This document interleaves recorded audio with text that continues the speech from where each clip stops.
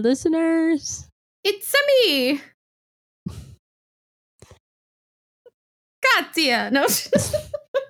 I was like, are you gonna do it?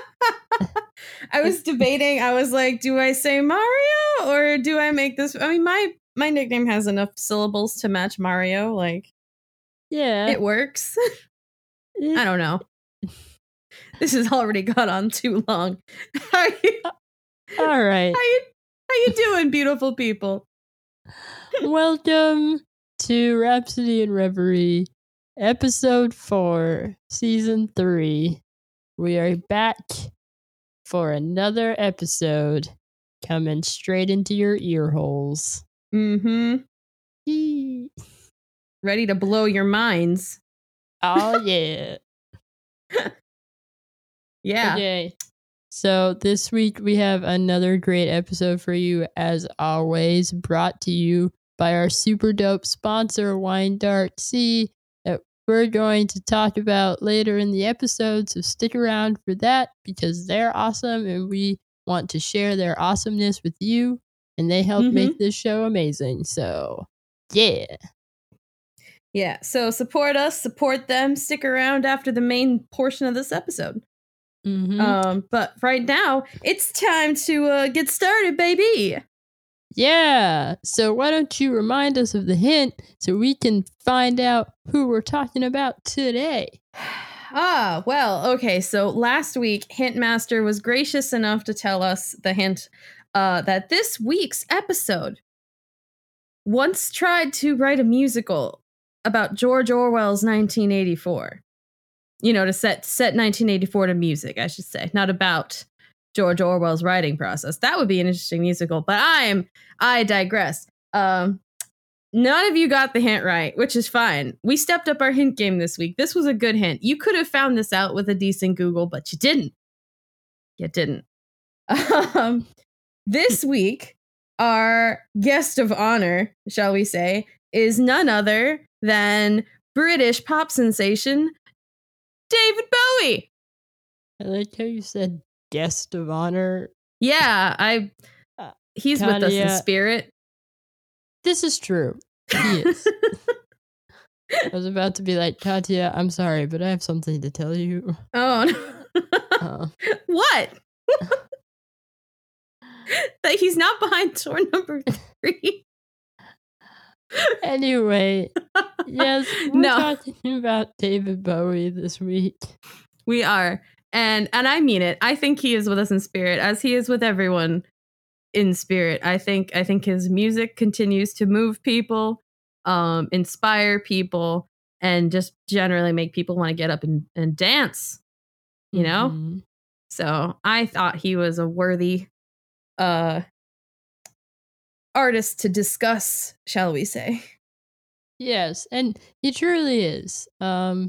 He is one of those artists that kind of transcends his chosen media of music and just has done so much, and it's just kind of an overwhelming presence. So this is going to be a very interesting episode, especially for me, because I gotta be honest, I have a very, very limited knowledge of David Bowie. So much like how last week's episode on Janelle Monáe was an educational moment for Katarina, this week is an educational moment for me as I get to learn a lot more about David Bowie and what makes him who he is. Because as far as my David Bowie sort of knowledge and picture, I have this running theory conspiracy that David Bowie's actually just an alien who time traveled from a far off future and just came back already knowing everything that was going to happen in the world and just like low key was trolling us the entire time. I mean, you may not be that far off. I'm going to be honest. But I think that's a good place to start actually is where you know him from, how familiar you are with his music. How did you become aware of David Bowie as an entity? So David Bowie kind of falls in that class of artists that I, just kind of always grew up knowing existed. Like, I've never lived in a world where I didn't know about David Bowie, and yet couldn't necessarily like pinpoint any song he'd ever done. I just knew it's David Bowie. He exists. He's an artist. He's a very, very popular artist. And it wasn't You're not until I wrong. got yeah, I'm not wrong. Um, but it wasn't until I was much older that I actually like started to be able to like pinpoint songs that he did. I think the earliest sort of notion of David Bowie that I had was probably happened like sometime in either like middle school or high school, and it was of course Under Pressure, his Mm. collaboration with Queen. I think that's the first like David Bowie song that I could like pinpoint out as being like that is David Bowie and Mm-hmm. Queen. Um so so That's it. And Queen. yeah, and Queen, which Queen, another one of those artists that like again always knew, but like Queen's a little different because I really, really loved Another One Bites the Dust as a kid. So that, Ah, but anyway, Queen's an episode in and of themselves, but yeah, but back to Bowie. Yeah, Under Pressure is probably the first sort of like definitive, like, this is a David Bowie song that I enjoy moment that I had. And then it really Mm. wasn't until like, honestly, maybe within the last like 5 or 6 years that I actually like started listening to David Bowie's discography, like selections from him. Hmm. Like, I don't think I heard Space Oddity until maybe 3 years ago. Oh, okay. So like, yeah, I'm very, very new to David Bowie as an entity, like as an like musical artist and like listening to his discography. Hmm. But I respect him a lot as like a creator and a creative mind, Oh, hell because yeah. that is something that um again, when I kind of mentioned him transcending his medium, I think that's kind of what I mean is that like regardless of how familiar you are with his discography, so to speak, like you were able to really understand him as a creative force um very easily, regardless of whether you've heard a song by him or not. So Yeah, that's true because there's so many different art forms that he's left his fingerprints on, mhm. and that sometimes you don't even necessarily know, but he's influenced popular consciousness so much that like he's in almost every aspect of art, and that's fascinating to me that this one man has, he once said that he wanted to be a pop star, and you know what he did in every single sense of the word, he Mhm. did. Yeah, and it's really crazy when you just think about how many artists he went on to inspire and Mm, influence, you know? I think that's really what it is that um it regardless of like whether you've heard a David Bowie song or not, you have hands down listened to somebody that's borrowed from him or oh yeah. used him as a jumping off point or used him as a sort of um, ideal to strive towards. Like you hear it and see it in countless artists. Like I'm 100% positive that Lady Gaga would not exist had David Bowie not come first. Oh, 100%. And she even cited him as an influence. So Mhm. you know for a fact she could not have done what she does if Bowie didn't go first. Mhm. Cuz I think he was probably the most, maybe I'm reaching, but I think he was the most experimental musician of his day. And then he paved the way for everyone else to go crazy.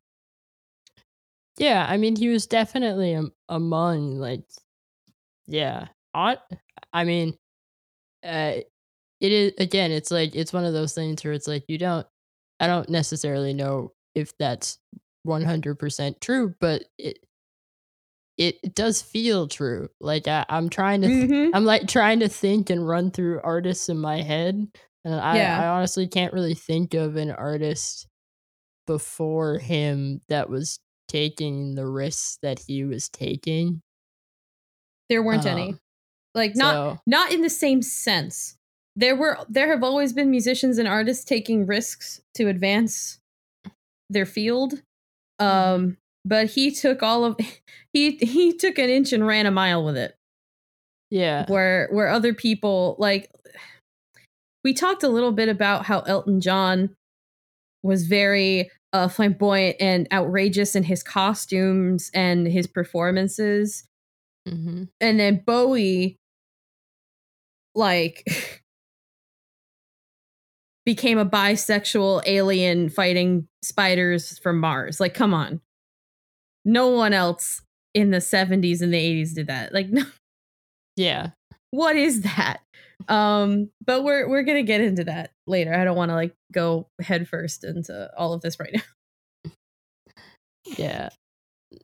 No, it's really like just cool and mind blowing to me just how influential and powerful he was throughout his entire career from the very beginnings up to the very end, with his last Mm. album being this like weirdly um like weirdly gosh, what's the word I'm looking for, like weirdly timely. Like Oh yeah, like if you sat down and listened to the album, especially right after it came out, you knew he knew. yeah. There was no possible way. Everything from the atmosphere of it to the tone to the lyricism, everything about it was him saying goodbye and him coming to grips with mortality and struggling with that because it was just so evident in the work that he was aware and that he was saying goodbye. And So it's very poignant. It's a very strange piece of art, but also beautiful. this is gonna be kind of a really nerdy thing to say, but Okay. eh, it's so in Battlestar Galactica. No, I just Nah. Okay, go. I like where this is going. Continue. no, it just like I don't want to spoil it for anybody that hasn't watched that show. I haven't watched all of it, so yeah, okay. But like there's a character in it, like th- this character's story arc um by the end of the show, there's a moment that kind of reminds me of the just like finality the of David Bowie's last album. Yeah, that's You know what? this is I the feel most like he would ner- have probably appreciated that. I can't sad. speak definitively, but he probably would have found the connection to such a piece of pop culture history with that much magnitude to be quite an interesting thing. Look, if you haven't watched Battlestar Galactica, you should. I gotta be honest. I'll binge Battlestar Galactica with you, and you have to finish binging Stargate SG-1 with me. As long as I can make fun of useless useless face. Oh, she's for those of you who don't know, she's talking about Daniel Jackson. She really hates that character. It's He's, amazing. he's an idiot and The causes lo- all problems. the loathing is incredible. I kind of love Anyway. it. But no, back to the point. I think that would have been quite an honor, especially considering um the sheer what's the word I want to use?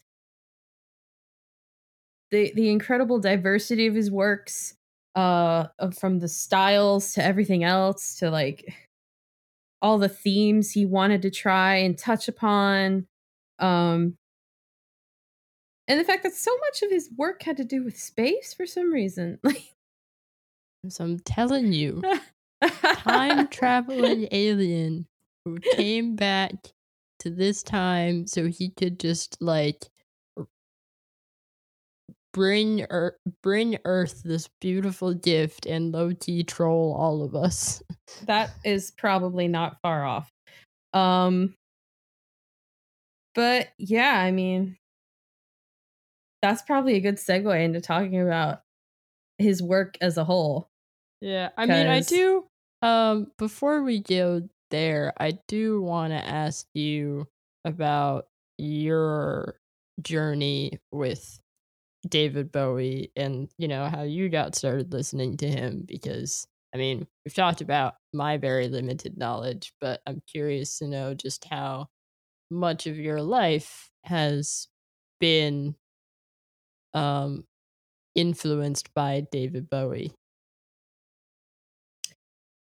Well, I think this is probably, it's funny because he's the second artist that I've talked about that I discovered thanks to DDR. DDR, bring in the heat.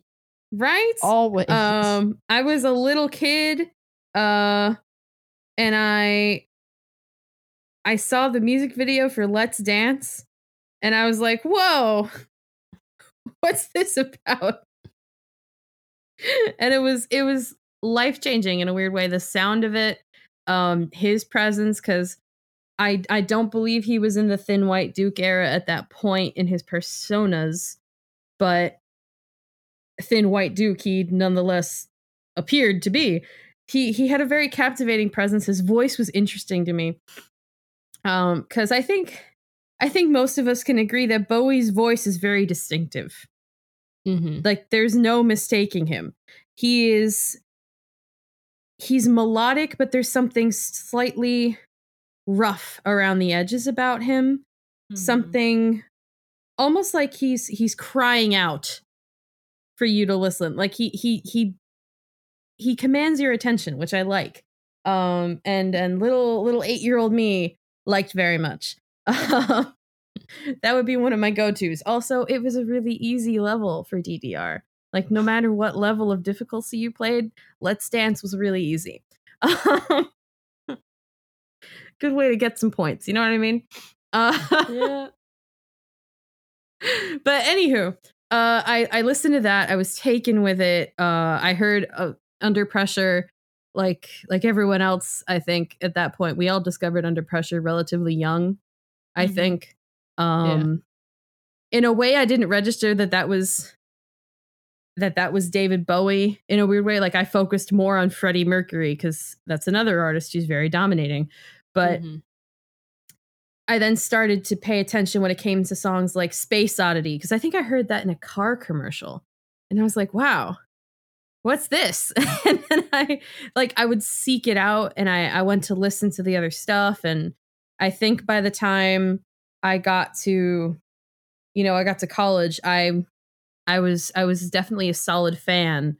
I wrote a mini paper on him and his album Diamond Dogs. Which we will get into. Because in case you were curious, that's the album where half the songs are rejected 1984 musicals. We're going to get into that. But yeah, that's kind of where I began. I just started acquiring him from all these other sources and then listening and going, oh wow. Oh, also Shrek 2. Yeah. The song Changes, where he duets with if I'm pronouncing this correctly, Butterfly Boucher, because I believe that's how you pronounce that last name / French word. But I could be wrong. Don't quote me. I'm sorry. Butterfly Boucher, if you're listening. On the off chance that you are. Yeah, and I listened. I remember when that album came out, and then 2 days after when it was announced that he died, and I went and watched that music video for Black Star, I was like, Yeah. oh my God. And I think I cried in the middle of the office because I was working at the time. And yeah, I literally dropped what I was supposed to be doing at work and I watched that music video and I was like, oh yeah. Yeah. It's all there. It's always And weird I to think find out sad news about celebrities when you're at work. That happened to yeah. me with Prince. I found out he died when I was at work, and I was like, Mhm. uh, I don't know how to continue. I usually don't tend to get super emotional about celebrities. Like I get a wave of sadness and I sit there and I acknowledge, wow, you know, your work brought a lot of joy to my life. So I thank you, kind of a thing. Like I'm usually not overly affected. And Yeah. originally I wasn't even at the beginning. Like when I first heard the news, I was like, oh no, that's terrible. You know, I hope his family's okay, kind of a thing. And then I watched the music video. Yeah. And then I cried, which was weird. And that, in a weird way, goes back to the power of his art in general. That it was weird. It was like, oh, this is the last thing I'll ever get. You know what I mean? Yeah. It was like I was in the middle of this artistic experience, listening to him singing about death, and there it was. I was like, oh, this is really truly a final goodbye. Wow. Like like it hit me right there. And then I was overwhelmed with the emotions that he must have been feeling, or like, and that's presumptuous, I know, but it was like, wow, what do you feel when you know that you're dying and this, you know, in your heart that this is the last piece of art you'll ever put out there in the world. This is the last thing you're going to do. Imagine knowing that. And I was just overwhelmed with all these thoughts and like what I can't even articulate it very well. And I think my boss came over and she's like, hey, do you finish that like article thing? Are you crying right now?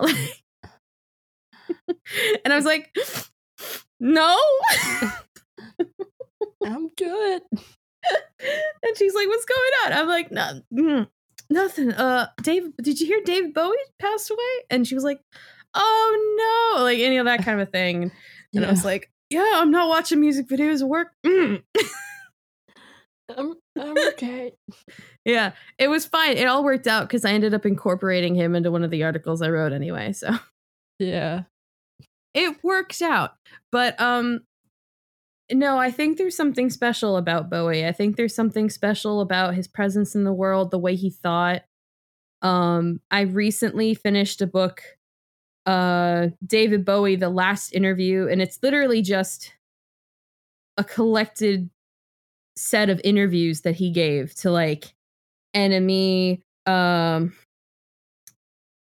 other music magazines that I'm suddenly blanking on.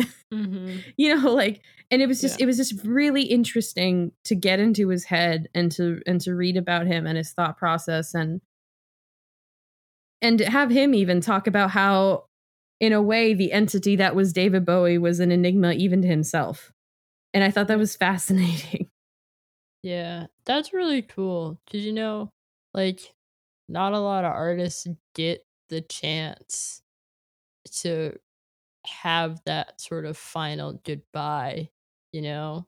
Like, with so many artists, like, and I mean, we've seen it in the last couple of years, like Mac Miller, like, yeah, so many artists get like they don't get that chance to be like, this is like, they don't get the chance to like have that final piece of work that's there as a sort of reflection and culmination on the career they've had, and they don't get to have that sort of final word. But it really did feel like, um even for me as somebody who only knows David Bowie in a more sort of casual way, it really felt like David Bowie sort of had that chance. Like, he you know, definitely did. of course, like, of course, he, you know, and if anybody had more time, they'd always have something more to say and more to give. But it did feel like he he he was able to really just pour out one last sort of final summation of um, who he was at that time and looking Mm-hmm. back on everything that he's done. And like for a man with a career as extensive and um, as full as him, like it's a lot to reflect on. Oh my God, yes. The sheer number one, none of his albums sound the same. And it's weird because you listen through all of them and you're like, yeah, this is David Bowie. But none of them really have the same stylistic sound. Like they kind Mhm. of you could kind of classify all of them as rock and roll. You could kind of classify all of them as like pop. You could classify them as a bunch of different things, but like that's what's so cool about it is that all of them are so different in tone. Some of them sound more jazzy, some of them are more like folk rock, like Space Oddity. Some of them are more a little harder, like, you know, Diamond Dogs. Some of them are like, I don't know, just weird experimental rock like Ziggy Stardust. And yet all of them are distinctly him. Mhm. That's weird. He almost created his own style by changing his style like 20 times. Yeah. Yeah, and I mean, I think um I think that is something that is so admirable, like, as an artist, the ability to do that, and also think, again, sort of going back to what we were talking about of his influence, I think, you see that, um, happening more and more now, artists trying to sort of, break out of just one particular style, and again, it's like a lot of that comes from looking at people like David Bowie and just Mhm. seeing their ability to really be full artists in the true sense of the word. Like it, it, like there are a lot of different ways to make music. You can be, the kind of you can be the kind of artist who, collaborates with other songwriters and, is a really strong singer and sings other people's songs, and that's great. Like that's great. And um you can be that. You can be somebody that's just a really great producer and you can produce, but like Mhm. David Bowie had a way of um just being everything, Yeah, and feeling that's like everything. and he definitely wanted to be everything. I think, and I don't think, I know. He was obsessed with image. And not Mhm. even self-image, but the concept of image. Mhm. Um which is so evident in all of his work. He maintained characters um throughout concept albums. He styled his whole persona based around what would get people talking. Like when did he start embracing the whole androgynous image? Right when it Mhm. was like the most controversial. He got a gun pointed at him in the street one day cuz he happened to confuse a dude, I guess. I don't know. Um like he he started like writing and like designing his like films and stuff like that, starring in movies. The Man Who Fell to Earth is a very bizarre project. I think you should check it out if you haven't already. Um and a lot of the songs that he sings, like a lot of the lyrics have to do with perception as well. It's really weird. But at the same time, it makes total sense because what did he want to do? He wanted to influence pop culture. And what is pop culture if not perception? Mhm. Like, what do people consider popular?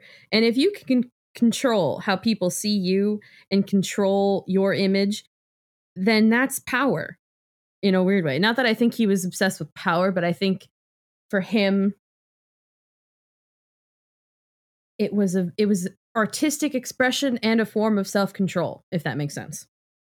Yeah. I mean, I think, the question of control, artistic control, and self control is something that has plagued artists making music in the music industry for years. Mm.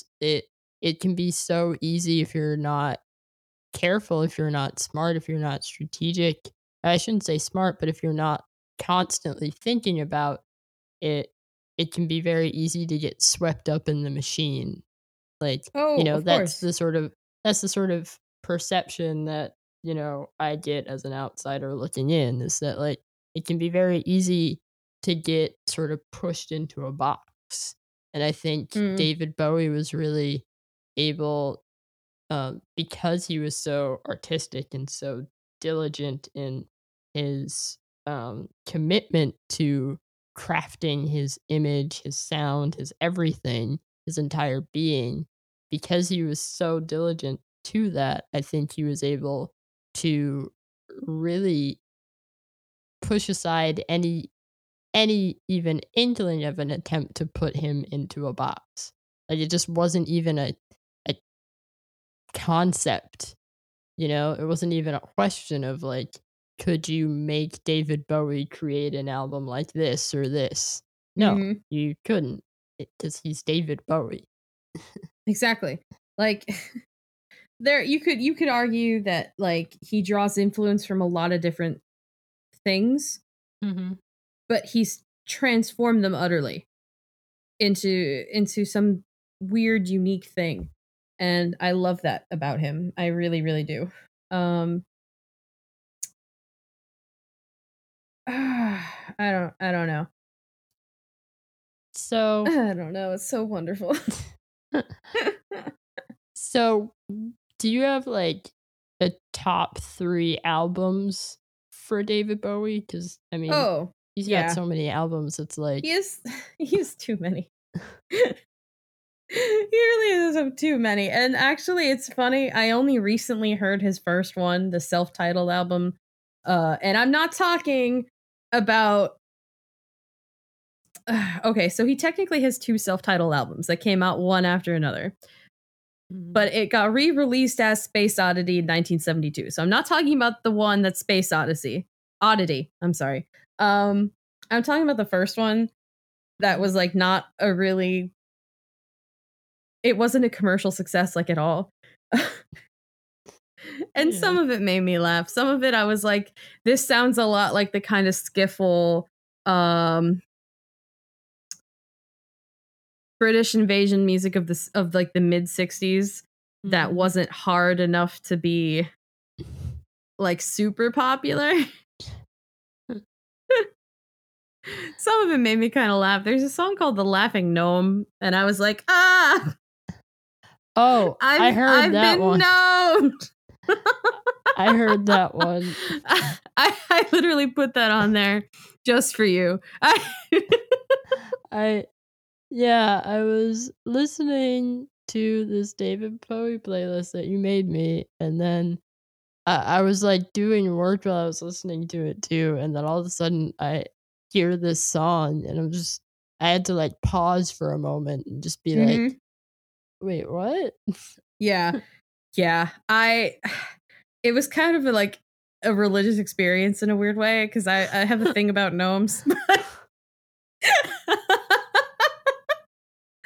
Whoa. Not that way.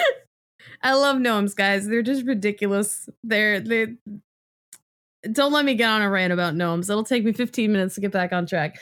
Okay. Uh, but no, it was interesting because it reminded me of some of the less popular, like I said, some of the British invasion music that isn't so well known. I had old parents, so I mean, I was exposed to that kind of music and I was like, whoa, this doesn't really sound like what I know of as Bowie, which was interesting because I just got done on a 15-minute rant about how Bowie always sounds like Bowie no matter what.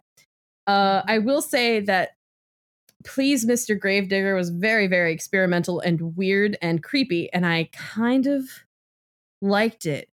It made me uncomfortable, and I liked it because of that. It's basically, I don't know if you listened to that one. That one's like a murder confession, basically, and he's like about to kill a gravedigger because the gravedigger's digging all the graves of his victims. And I was like, ah, yes, here we go. Spicy. But like, if you listen to it, in a weird way, it's like, oh, Bowie hasn't been born yet. Like, this is proto Bowie. And then you get Space Oddity, which I love, kicking it right out of the bat with, of course, the single Space Oddity. I adore that song. I don't know why there were so many songs about space in 1972. This one came out right around the Apollo 11 mission, though, so he gets a pass. And that one's really interesting. I don't know if you've ever like closely listened to the lyrics of that song. No, but it's sad.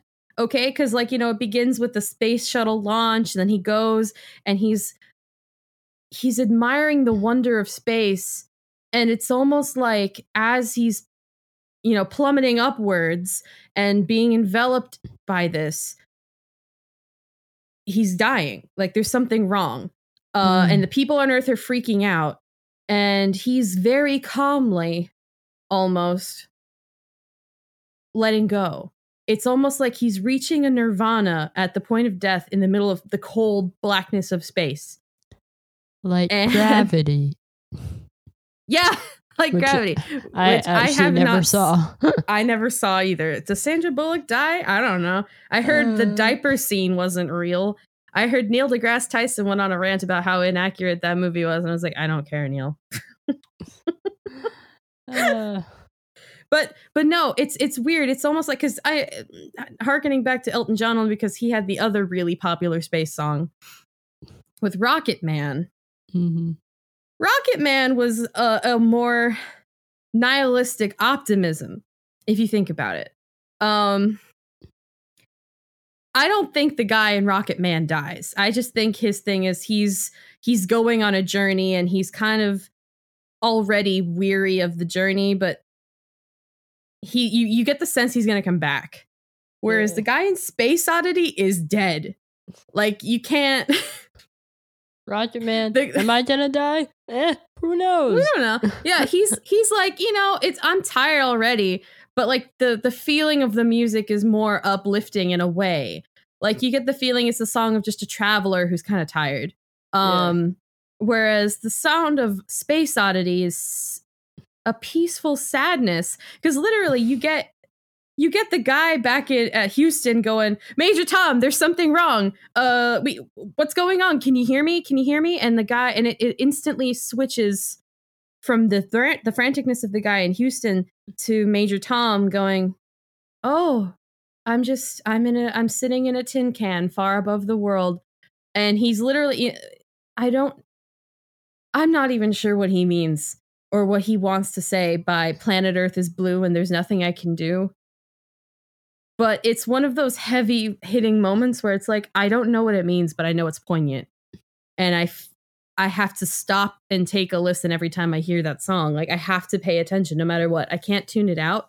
I don't know. It makes me think about the sadness that comes from something like that. It's a heavy-hitting song. Sad loneliness of death. Yeah, really though. Not to spend too long on it. There are other songs on that album that are good. Wide-Eyed Boy from Free Cloud is fun. God Knows I'm Good. Signet Committee. You know, they're not as popular. I don't think the album itself was a big success. But that song was huge. I think that was like something that people started to take notice. They didn't exactly consider him a big star yet. He didn't become a huge star until later. But they were like, we're keeping you on the books. Other album I'm gonna say is Hunky Dory. This album wasn't a commercial success either, but it had the song Changes, which is dope. As I mentioned before, I first heard that in Shrek 2. Shout out. Shout out to Shrek 2 again. Didn't we talk Banger of about a soundtrack. Yeah, we Can't believe did. this. I'm gonna have to do an episode on Shrek. You realize that? Like a whole episode on just Shrek soundtracks? The Shrek soundtrack. God. We're gonna have to do it. But no, Changes, which is really interesting. The lyrics of that song, the older I get, the more I'm like, oh, he's angry, isn't he? Like there's some like anti-teenage rebellion stuff going on here. Like he's trying to tell the current people in power, don't tell me to quote unquote grow up and out of it. That's a really playful lyric that also means more than you think it means when you're a 12-year-old watching Shrek. And it's that one is another one that deals with self-reflection and self-image, because like it opens up with quote unquote turning yourself to face him. Like I turned myself to face me, but I never caught a glimpse. So and it's so good. That's gonna be my go-to when I just run out of things to say, is that it's good. But that's all. It's interesting because it's like he's concerned with his own self-image and about how other people see him faking, but he couldn't possibly get a glimpse of that face because he's too quick even for himself. Like he's not going to let him see that part of himself, which is interesting because how can you change if you don't see it? Or is it willful ignorance? And then there's also the rants about change in the world. So like there's change in himself and self-perception, and there's change in society, change in politics, whatever. And then of course it ends with the simplistic thing where it's like, time may change me, but I can't chase time or change time. It's trace time? You know what? I'm deaf. No, I'm kidding. But that's the thing. Like, it's like, who knows? Who really? I should know. Every time I sing the song, I change how I sing it just in case. Yeah, I could be right all three times. I hear all three of those words when I hear that song. Yeah. It's got Life on Mars, which I'm going to be honest, the first time I heard Life on Mars was not from David Bowie. It was from Fall Out Boy. You would. Yeah. Yeah. Patrick Stump does a very beautiful cover of that song, I have to say. Look it up. The cover's really good. He sings the guitar riff instead of letting the guitar do it, because of course he would. It's a very Patrick Stump thing to do. But anyway, there's something touching about Life on Mars. Did you listen to that song in the playlist, or did that one not come up on shuffle? I've heard that song before. Okay. That is one of those David Bowie songs that I've heard before. Okay. I think it's a pretty haunting song, but in a weird way, it's also pretty ridiculous since I'm going to be honest, I really don't know what it means. There are like lines here and there that like I kind of can grasp the secret meaning of, but I think sadly context is important here and I don't have it. I feel like part of it I won't understand because I didn't grow up as a British kid in like, where is it? Brixton? Is that where he was born? Brixton? I don't think it was Bristol. Yeah. Brixton. I think it is Brixton. So I didn't grow up middle class British. But like there's really interesting poignant moments in that where it's weirdly like he's almost like an alien but not. You know what I mean? It's like he's so alienated from, or this person he's singing about is alienated from the things going on around her. And she's just observing. So it's kind of haunting. Again, space, Bowie, possible alien conspiracy, point to Adrian. I'm telling y'all. Like, he was a being that we didn't deserve. Yeah. And yet he came to this world to better us and troll us all at once. I think my last top album is going to be The Rise and Fall of Ziggy Stardust and the Spiders from Mars, because of course it is. That was that was like a hallmark in his evolution, because that was like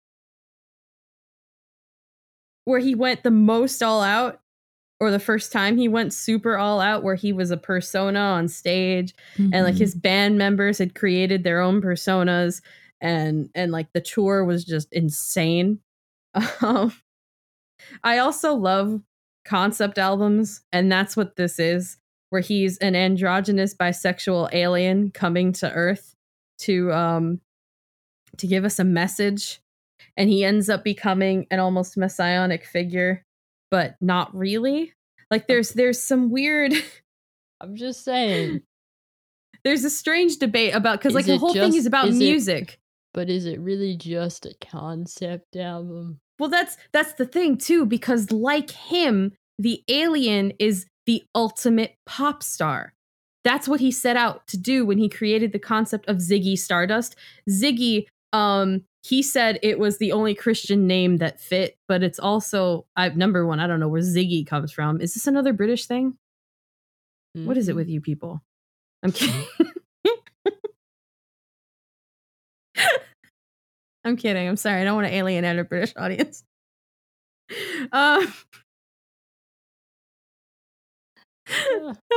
no, like it's a combination of Iggy Pop, who he would later go on to like collaborate with and do stuff with, and basically an alien. Think about it. He's he's the craziest pop star to exist, because he is an alien, and he obviously grabs people's attention because he descends from the sky. Mm-hmm. Music is his message. Music is like the unifying force that could save humanity. If you don't get your act together in 5 years, you'll all die, kind of a thing. Mm-hmm. But the ending isn't super clear. And even Bowie said, yeah, there's not really like one plot here. There's a bunch of ideas kind of strung together. Good luck. Which I love. He's like, I gave this to you, but I'm not telling you. You're gonna figure it out.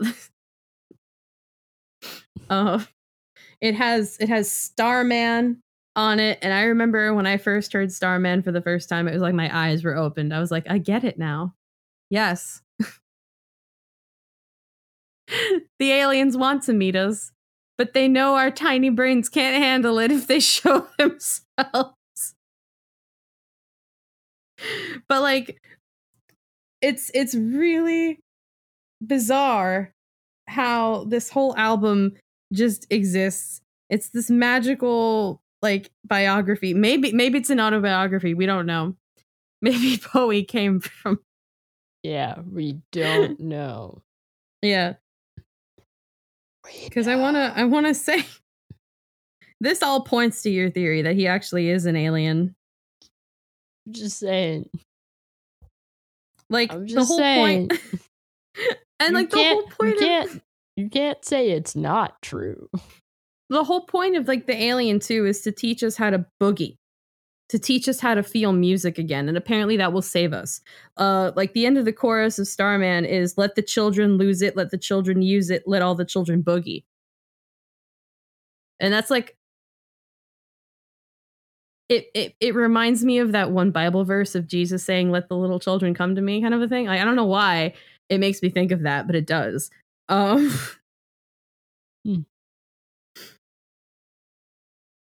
I think it's a beautiful thought that there's, of all the things that could save humanity from annihilation, it's music. That's kind of a lovely thought. It is.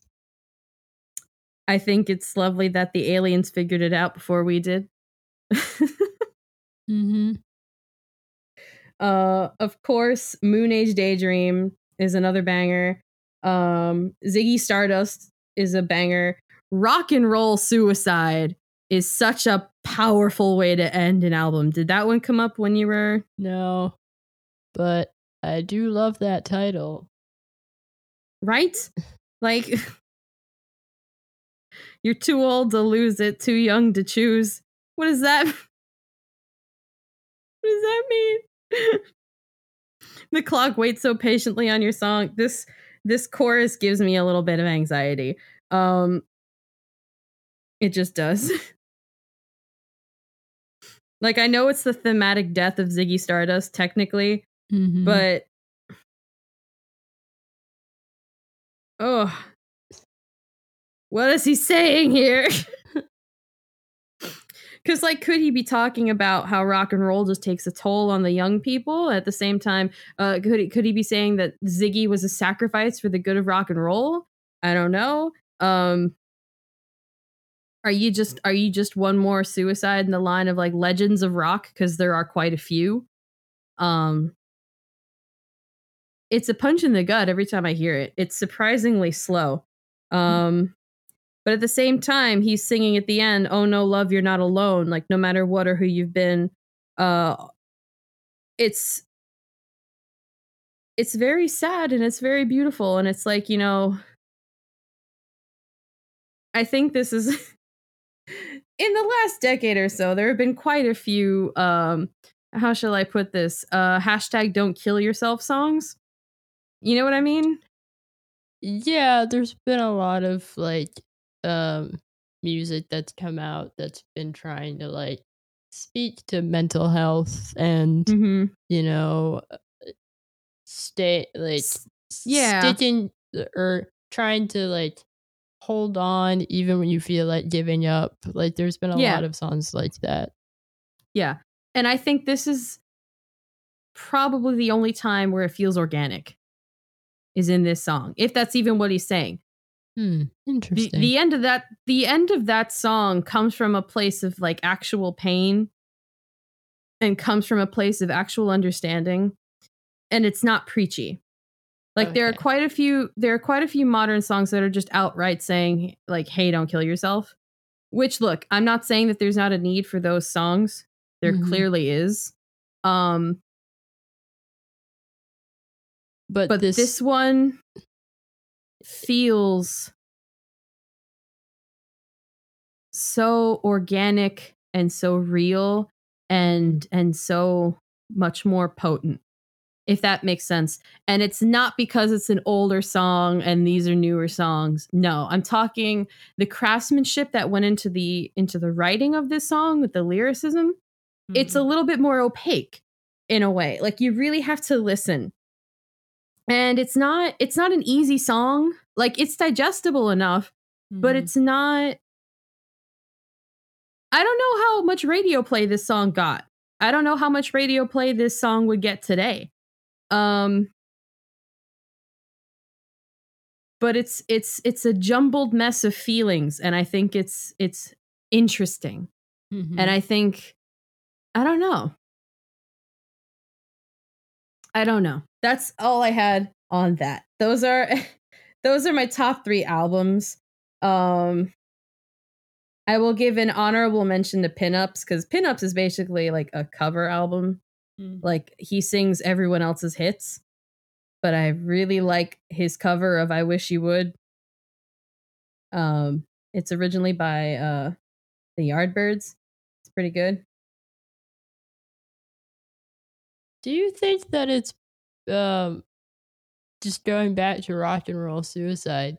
You think it's because I mean, maybe it's because like with some of the like modern day songs of today that are sort of have this message of like, hey, like it's gonna be okay, you can get through this kind of song. Do you think it's because, I mean, it feels like with a lot of those songs they have this sort of like one-liner kind of message. Yeah. Whereas it's the corporate "Don't Kill Yourself" song. Well, like, okay, like not really. They just center around one like overarching like theme and feeling, whereas like Rock and Roll Suicide is more of like just the mismatch and disarray of feelings that often lead to those feelings of needing an escape. Yeah, because I would say the whole album is number one, an escape. The whole album is disappearing into the head of a whole other character. Mm-hmm. And that character ends up dead. And is the character a sacrifice to rock and roll, a sacrifice to humanity, a sacrifice to himself? Who knows, really? There are fans who could definitely argue that with me, I'm sure. But if you think about it, the song's not just, like you said, it's not just the one theme of, hey, the struggle can end, you can push through this. It's not that kind of song. It's not even really a hopeful song in that same sense, because it's also about the death of Ziggy Stardust and about the death of someone for the sake of rock and roll, which again, how many lives has, I don't want to like be that person who's rock and roll has claimed lives, but how many lives has rock and roll claimed, really? Think about it. How many people are in the 27 Club? It's a thing. The lifestyle takes a toll on a lot of people. And I'm not even talking about popular musicians. Like, there are roadies who suffer from it. Everyday people who were really into the scene at the time struggled with mental health, like in ways similar to today, but less known, like less talked about. So in a way, it's like a jumbled mess of themes that is somehow coherent and very poignant. Because like it did happen, obviously, to Ziggy. The character does die. I guess the question is, do you have to die as well? Wow. Wow. Well, I don't know. I could be so off the mark on this, guys. Don't take any. That question's like really striking, though. Like maybe that's what it is about it that makes that song so like unsettling in a respect, because you have to sit there and sort of reflect on that of just like where do I go now? Exactly. It's where do I go? What do I do?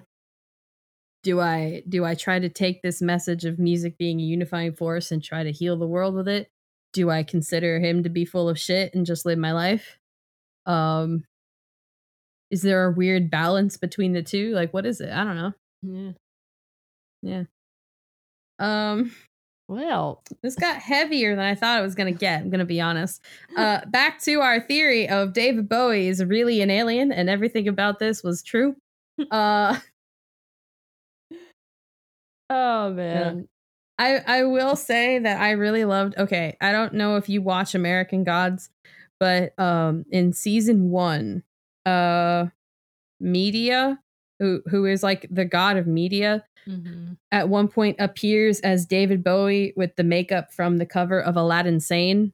Oh, yeah, I remember that. I did watch American Gods the first season. Yeah. And like I feel like Bowie would have been like, hell yeah, because yes.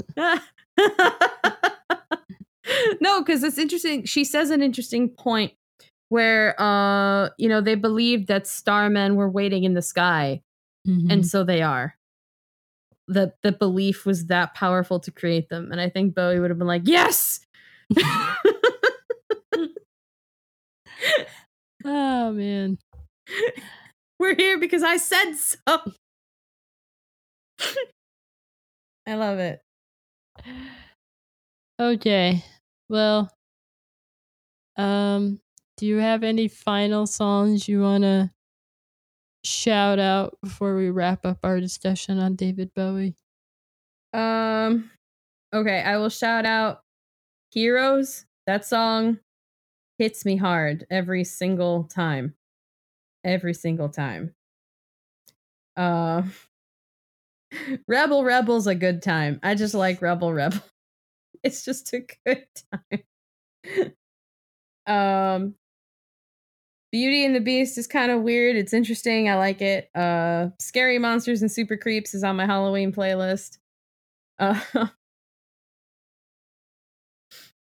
will also say Magic Dance from the film Labyrinth because it's yet another cultural milestone.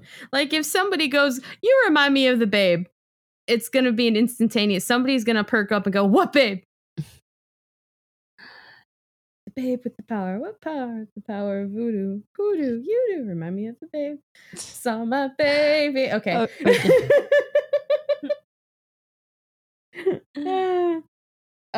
I took a trip in a Gemini spaceship is dope. And I will say Black Star and Lazarus. Yeah. Are really good as well. I'll cry. Also Dancing in the Street with him and Mick Jagger. That was fun. You guys should watch that music video. It's just him and Mick Jagger dancing in very baggy clothes in an industrial park.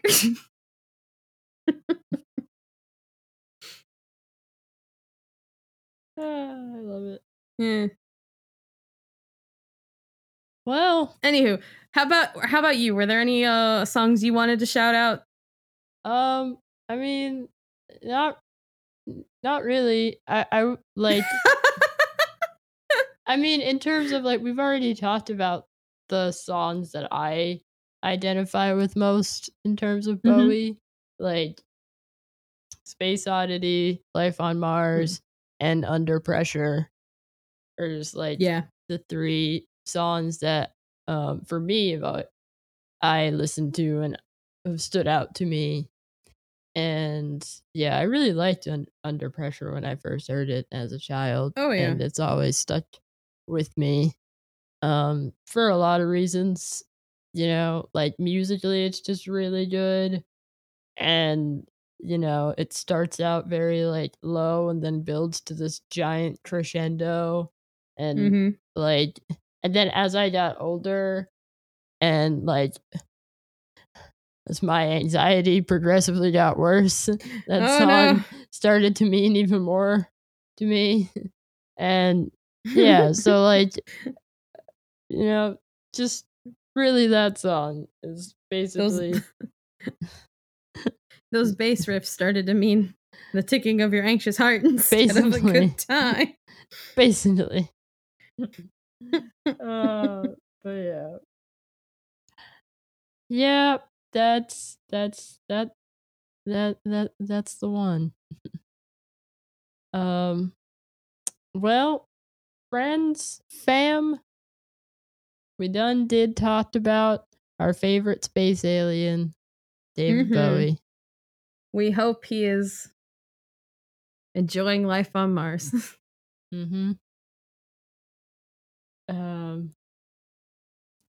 Smiling down upon us from his magical spaceship. I hope so. I hope so too.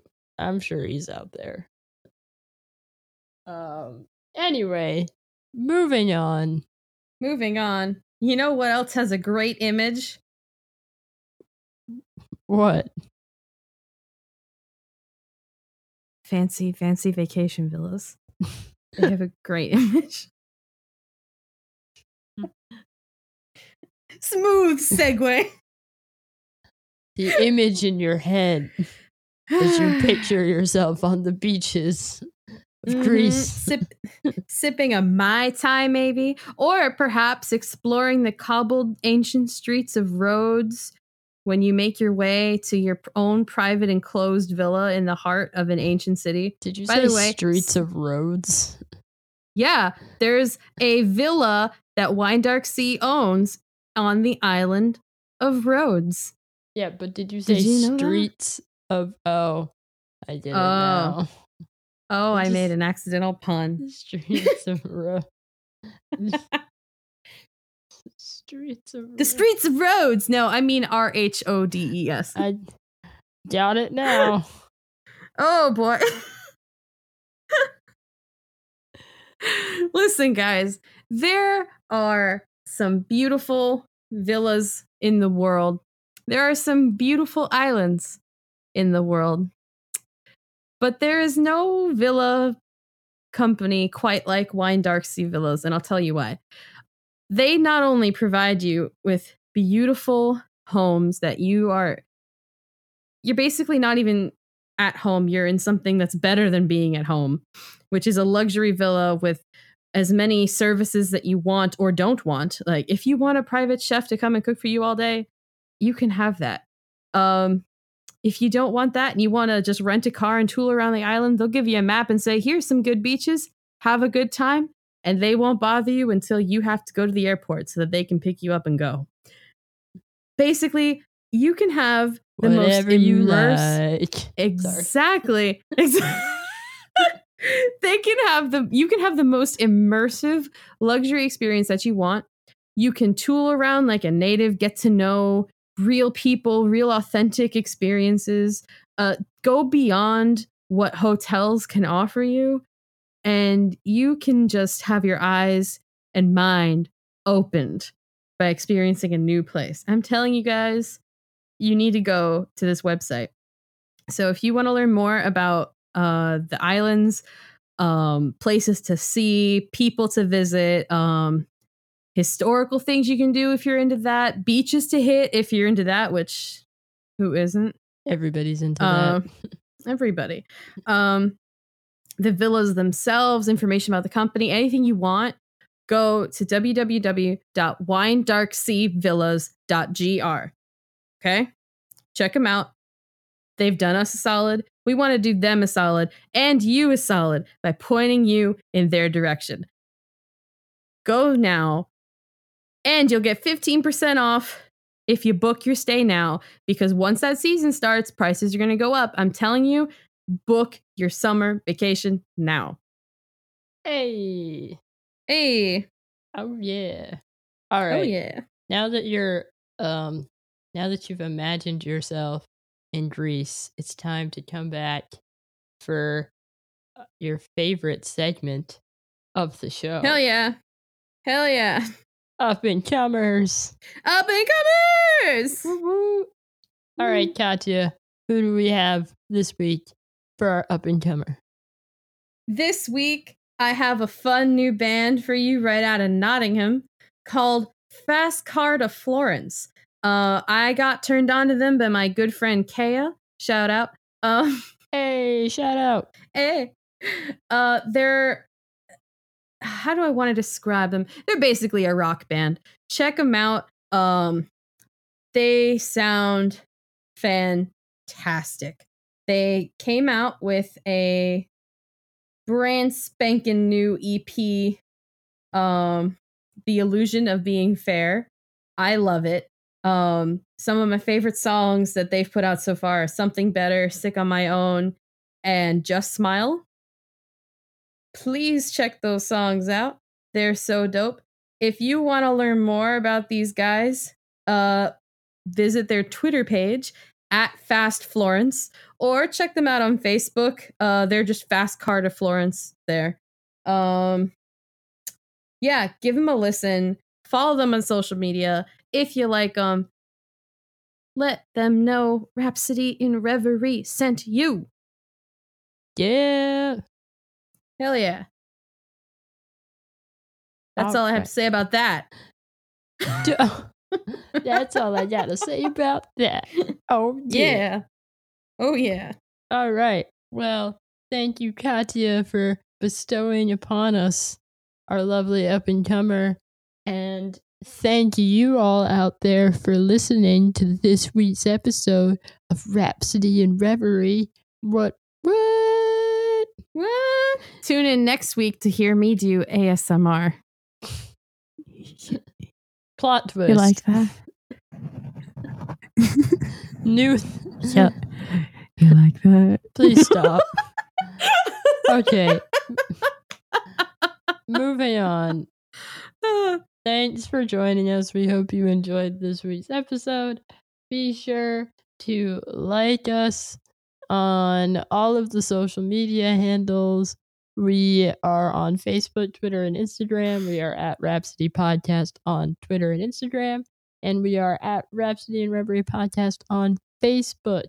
Subscribe to us on all of the podcasting services, any of them that you use, iTunes, Google Podcasts, Spotify, Stitcher, Podbean, whatever else is out there. There's a lot, and you can find us there. So go subscribe to us and keep yourself in the loop on when we upload new episodes. Be sure to also join us in our Facebook group, which is Rhapsody Fam. We post all kinds of cool stuff there. We talk about music. We talk about cool stuff that's being released in the music world. Bad Sons is releasing an album this week. So They are? They are. I Oh my literally gosh. saw that on Twitter today. They're releasing their album on Friday. So I can't handle it. We'll probably be in there on Friday talking about that album. So join us in the Rhapsody fan group. It'll be super fun. Also check our website for updates because we post reviews there sometimes. We post updates on what we're doing, and we've got a lot of exciting things coming up. And in case you don't like checking websites for some reason, you can now not check websites and check your inbox. Hell yeah! We have a mailing list, people. Yeah. Go sign up. Look, you only have to check our website one time, and then you never have to check it again. Just check your inbox. You can just check your inbox. We're gonna offer cool things like updates and up and comer stuff. Also, bonus stuff that we're not telling you about because we can't just tell you. You have to subscribe to find out. Yeah, it's gonna be very What are exciting. What are we? A free music podcast? You think you get stuff for free from us? What? You're right. But anyway. We're classy. Anyway, yeah, we're launching a mailing list. It's up. You can subscribe to our mailing list and get regular emails from us so you know what we're doing. And we've got a lot of really exciting stuff coming very soon. So you're going to want to be on that mailing list so you know about it and can take full advantage of all of the super awesome stuff that we have coming your way.